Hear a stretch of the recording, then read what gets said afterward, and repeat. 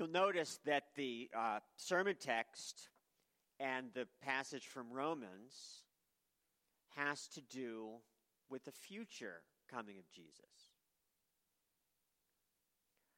And historically, on this first day of Advent, the church has what's called a lectionary, which is common readings. And on the first day of Advent, where we look back to the first coming of Christ, we are encouraged to look forward to the future, which is very appropriate. Because as Christians, we live between two Advents, the past coming of Christ and the future. And the main thing we want to think about is how we live in readiness now. What does it mean to live in readiness? Now, I'm going to refer to a parable that comes from just after the passage in Matthew that we read. But it is about readiness. It's the parable of when the master of the house goes away and what do the servants do when he's gone. And I began to think about some of the mischief I may or may not have made when I was younger. I was a pretty good kid, but I'm the youngest of 5, so my next sister left the home to go off to college 5 years ago. So I spent time alone, and my parents would go out. They would go out to dinner. They would go out to the store. And do you want to hear the worst thing that I did? Is I really was a pretty good kid. But I was something of a pyromaniac. And back then, you were allowed to burn trash in the yard, and I was always setting things on fire. My parents went away, and my dad was a pipe smoker. And he had a pipe with tobacco, and he had one of those lighters. Remember those lighters that you would fill with lighter fluid? Remember those? When they left, I would play with that. I would light his lighter. Well, one time it needed lighter fluid, and so I poured it in, and I got it all over my hand. And I lit the match, and I set my hand on fire. And it really hurt, and so I was sticking it in water. And then my mom quickly came home, and she said, "Hey, Bruce, what'd you do? Did you hurt yourself? What did you do?"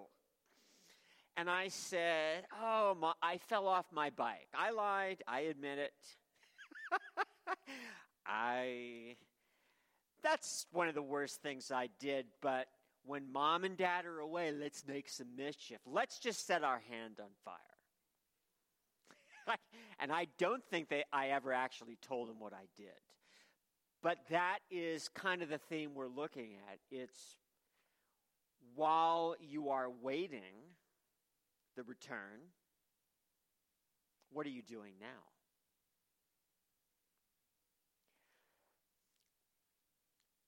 As Christians, we live between the times, as we call it, the first coming of Christ and the second coming, because Advent means coming, right? We live between the first Advent and the second. And I've always been fascinated with books and movies that have to do with time and time travel. It might have been H.G. Wells who started this. He wrote the book The Time Machine. Any of you read that book? Written in 1895. Where it's a machine where you could go back and forward. And of course, the classic treatment of this is the movie Back to the Future, where they make a time machine out of a DeLorean car. Anyone remember those cars? And if you got it up to a certain speed, it would go back in time. And they're playing with time. It took place in 1985, and then they go back to 1955, and Marty McFly, the protagonist, sees his parents when they were young, and he's able to keep them together so that he actually exists in the future. And I remember in the third movie, because they made 3 of them, his mentor, Doc Brown, was always telling Marty not to focus so much on the future and trying to change the future. And Marty's saying, what about the future? And the very final line says, it hasn't been written yet. It's what you make it. And it's this whole idea of only you can control what happens to you in the future.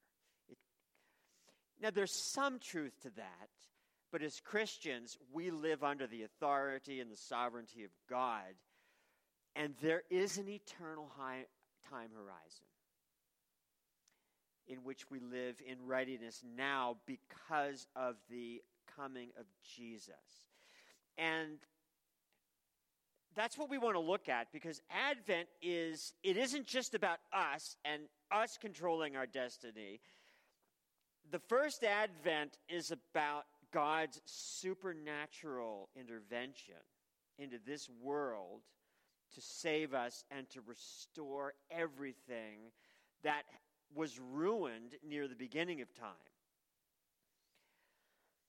And so Jesus, with his disciples and to us, makes us look forward to his second coming. Now, you may remember, we looked at this a couple of weeks ago, is that in the context, the disciples are looking at Jerusalem and this glorious temple. They had been remarking on its beautiful stones and its beauty, and Jesus said to them, this whole thing is going to be burned to the ground. Every stone is going to be scattered. And it didn't even occur to them that life would go on without the temple, but it looked forward to the end of the age when he would return. And that there would be the destruction of the entire cosmos and a remaking of it in perfection. We looked at that a few weeks ago. But the focus now is think of that and think about living in readiness. And he says, about that day and hour, no one knows. You wondering when it's going to come? No one knows. Neither the angels of heaven nor the Son, but only the Father. You know, a lot of Christians have a lot of focus on the second coming of Christ, a lot of focus on date setting. This Middle Eastern dictator means it's going to come then. And so far, they've all been wrong. So the fact is, don't. You can't know. No one knows.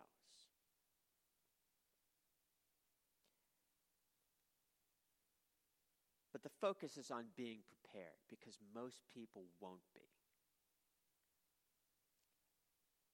For as the days of Noah were, so will be the coming of the Son of Man. For as in those days before the flood, they were eating and drinking, marrying and giving in marriage, until the day Noah entered the ark. And they knew nothing until the flood came and swept them all away. So too will be the coming of the Son of Man. So he looks back really to a story that takes place in Genesis 6 through 9. It's about Noah and the flood. Noah was told, build a huge ark, a huge boat. Get pairs of animals, get them in, because a flood is going to come. And you need to get on the boat before it does. So build a boat on dry land, which seems a crazy thing to have to do. But Noah, a man of faith, believed and obeyed.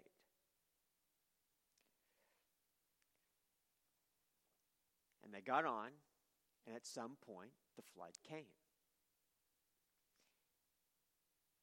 And the rest of the world was caught unprepared. They probably knew it was coming, but they went about going about business as usual, eating, drinking, living normal lives, and they were caught completely unawares. Had they been aware, they probably would have acted different. Oh, speaking of flood, I remember a similar thing happening in our house. Remember this? It was 2016. 2006. It was 2006, right? Yes. We were at work. The kids were at school. And I get a call from Callie saying, there's water in the house. I don't think it's supposed to be here. So I get home first, late afternoon, and I walk in the house, and we have 3 floors, upstairs, downstairs, and basements. And on our first floor, there's 2 inches of water on the floor. It destroyed the floor. It went down into the basement, ruined there. It destroyed walls. And what happened is there had been like a plumbing leak up on the 2nd floor. It was a slow leak, but it had a chance to leak all day because no one was there to see it and stop it. And multiply that by 8 hours, and you have a flooded, destroyed house. Now, State Farm fixed it. It's all good. But I thought, if someone had been there and seen the leak, they would have stopped it. Wouldn't have been a flood. But no one was there. No one was aware. And that's the point, is this massive cosmic flood came, and other than 8, Noah's wife, 3 sons, 3 spouses, no one was ready. They were simply going about their normal business. They were eating and drinking, doing the things you do to stay alive, making a living. They were marrying and giving in marriage. Wonderful things, carrying on the human race, procreation. Absolutely good. Luke's version adds a couple more things. They were buying and selling. They were carrying on business. They were planting and building. They were building family wealth, attaining a house, building a business. Is there anything wrong with any of those things? No, we all do them. This is what we all do in this world to carry on life. Christians do them, non-Christians do them. You are young. Your parents raise you. You go to school. You get a job. You get married. You get promotions. You get a house. You have children. They go to school. They get jobs. They get married. They have children. Normal things that are good. But the point Jesus is making is people were carrying about their business, but they were unaware of the end that came.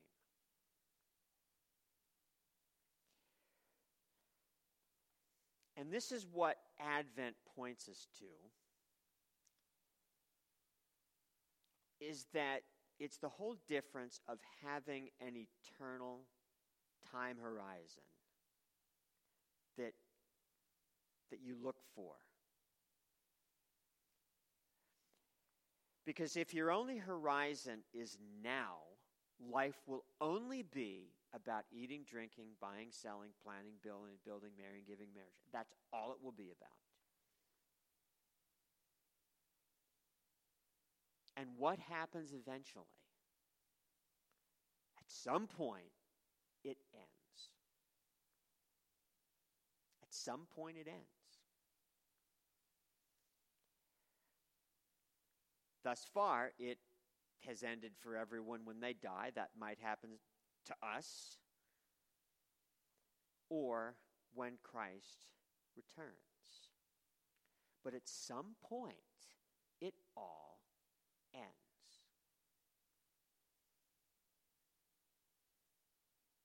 And do you live in that awareness, or do you just go about your business as if what you're doing now lasts forever? Because it won't.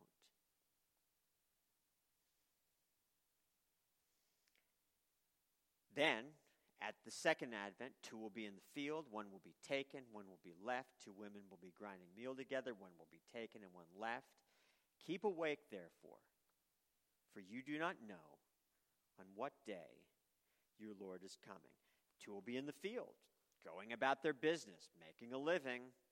1 carried off to judgment, 1 remains. 2 women grinding, tending to household matters, 1 carried off, 1 remains with Christ.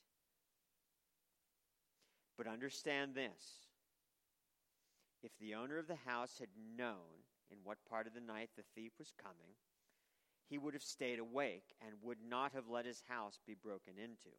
Therefore, you also must be ready, for the Son of Man is coming at an unexpected hour. Now, when does a thief come to your house? When you're not ready or when you're not there. I only recall one time our house getting robbed. My brother was working at McDonald's, and he would open up, and he had to get up at like 3:30 because he had to be there at 4 o'clock.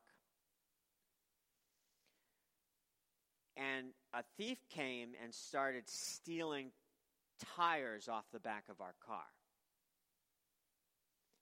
But he got up at 4 and interrupted them and scared them away because they came when they thought no one was awake. That's when the thief comes, when you're not there, when you're not ready. So it is that the Son of Man will come at an hour when you don't expect. Meaning, you can't know the time, you never will. Don't predict it. So it simply means live in a state of readiness. Now, what does that mean?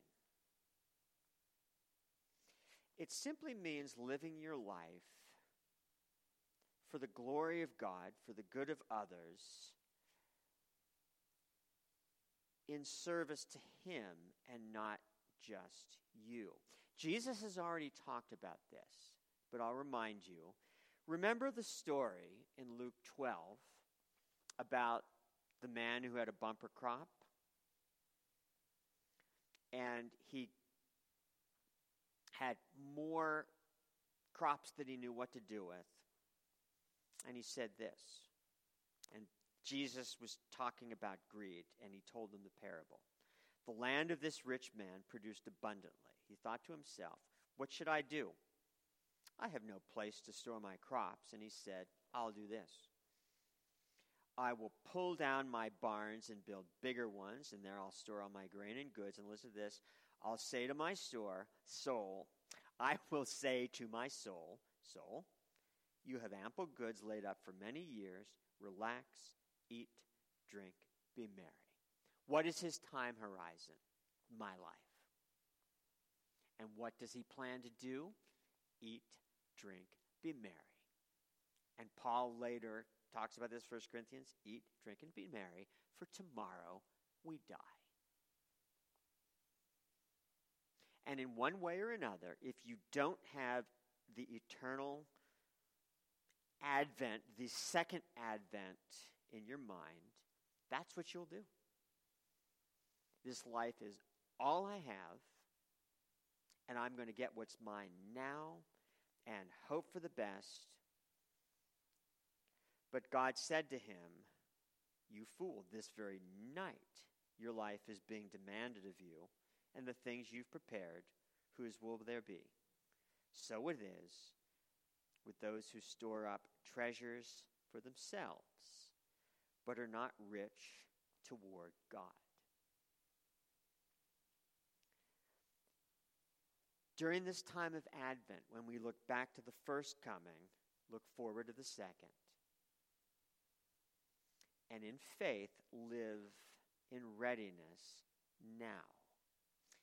And here's the parable I referred to earlier, just after this in Matthew 24:45. Who then is the faithful and wise servant whom his master has put in charge of his household, to give the other servants their allowance of food at the proper time. Blessed is that servant whom his master will find at work when he arrives. Truly, I tell you, he will put that one in charge of all his possessions.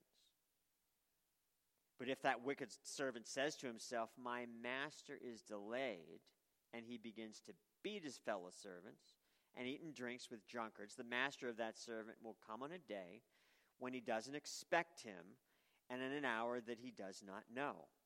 And he'll cut him in pieces and put him with the hypocrites, where there will be weeping and gnashing of teeth. So this is the picture of a rich house owner who goes away, and he puts kind of the chief servant in charge of all the other servants.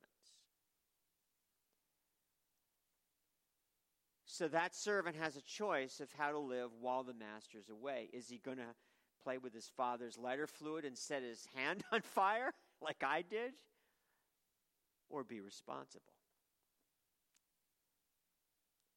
On the one hand, he could beat the fellow servants, eat and drink, and act like the master's never coming back, or he'll simply care for the other servants, give them their food at the proper time, knowing that the master's coming back. And it's a very simple image, but we are stewards of our lives, waiting for the master of the universe to return. Might happen in our lives, it might not. We don't know. But the focus is on being faithful with what you have been given. And notice that this involves the very mundane and normal things of life. Eating and drinking, grinding in the field, working your job, serving Christ in whatever he's given you to do with your family, with your friends, with your church now. This is what Paul said in Romans 13:11 through 14, and he focuses on readiness and how you live in the night and how you live in the day. Besides this, you know what time it is, how it is now the moment for you to wake from sleep. For salvation is nearer to us now than when we first became believers. The night is far gone, the day is near. Let us then lay aside the works of darkness and put on the armor of light. Let us live honorably as in the day, not in reveling and drunkenness, not in debauchery and licentiousness, not in quarreling and jealousy. Instead, put on the Lord Jesus Christ and make no provision for the flesh to gratify its desires. So he shows the image of night and day. The night's far gone, the day is near. Put off the works of the flesh and put on the Lord Jesus Christ, which means walking in the Spirit, bearing his fruit in everything you do. So I want you to think about that this Advent. Because Advent, as people around us, Christian and non-Christian alike, focus on Christmas, it is about preparation. And it all started with Thanksgiving, right? Lots of preparation. Decorations going up, lights going up, Christmas trees. We're allowed to watch Christmas movies once Thanksgiving comes. Always start with Miracle on 34th Street. There's these wonderful rituals you do to prepare about a month out for Christmas, the first Advent. But that's a picture of preparing for the second. That we prepare by serving Christ, by living in holiness, by living in repentance and faith, by living in generosity. And I'll remind you of several of the stories we looked at in the last couple of months.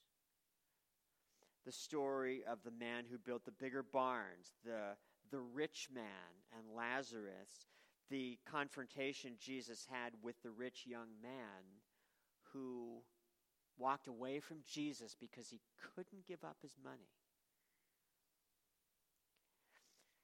These were cases where Jesus was confronting the issue of wealth. Is it about you and what you can pile up?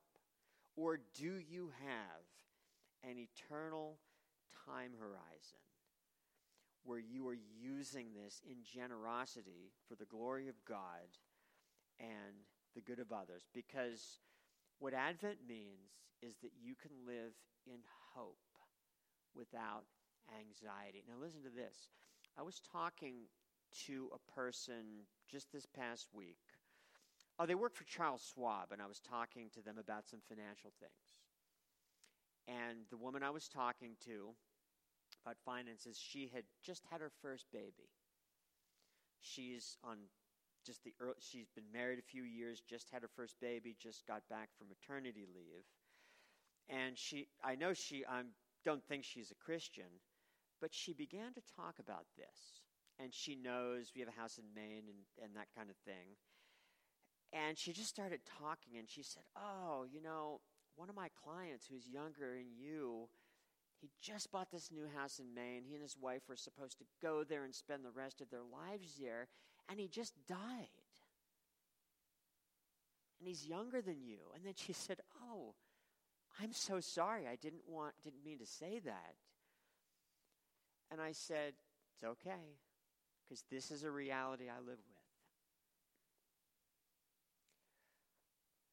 But she said, life is so short.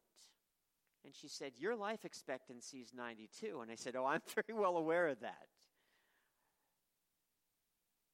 And you have things and then they're gone.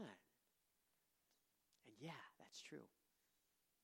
But as a Christian, you don't need to live in anxiety about that, because that's not what we live for. We have hope in Christ, who died, who rose again, and who will raise you one day at his second advent. But it means faith and not apathy, that right now counts forever. That even as we celebrate the first advent, we live in readiness for the second. By loving God, of following Christ in faith, and putting on the Lord Jesus Christ, even as we look forward to his return. It changes everything. Amen. Please join me in prayer.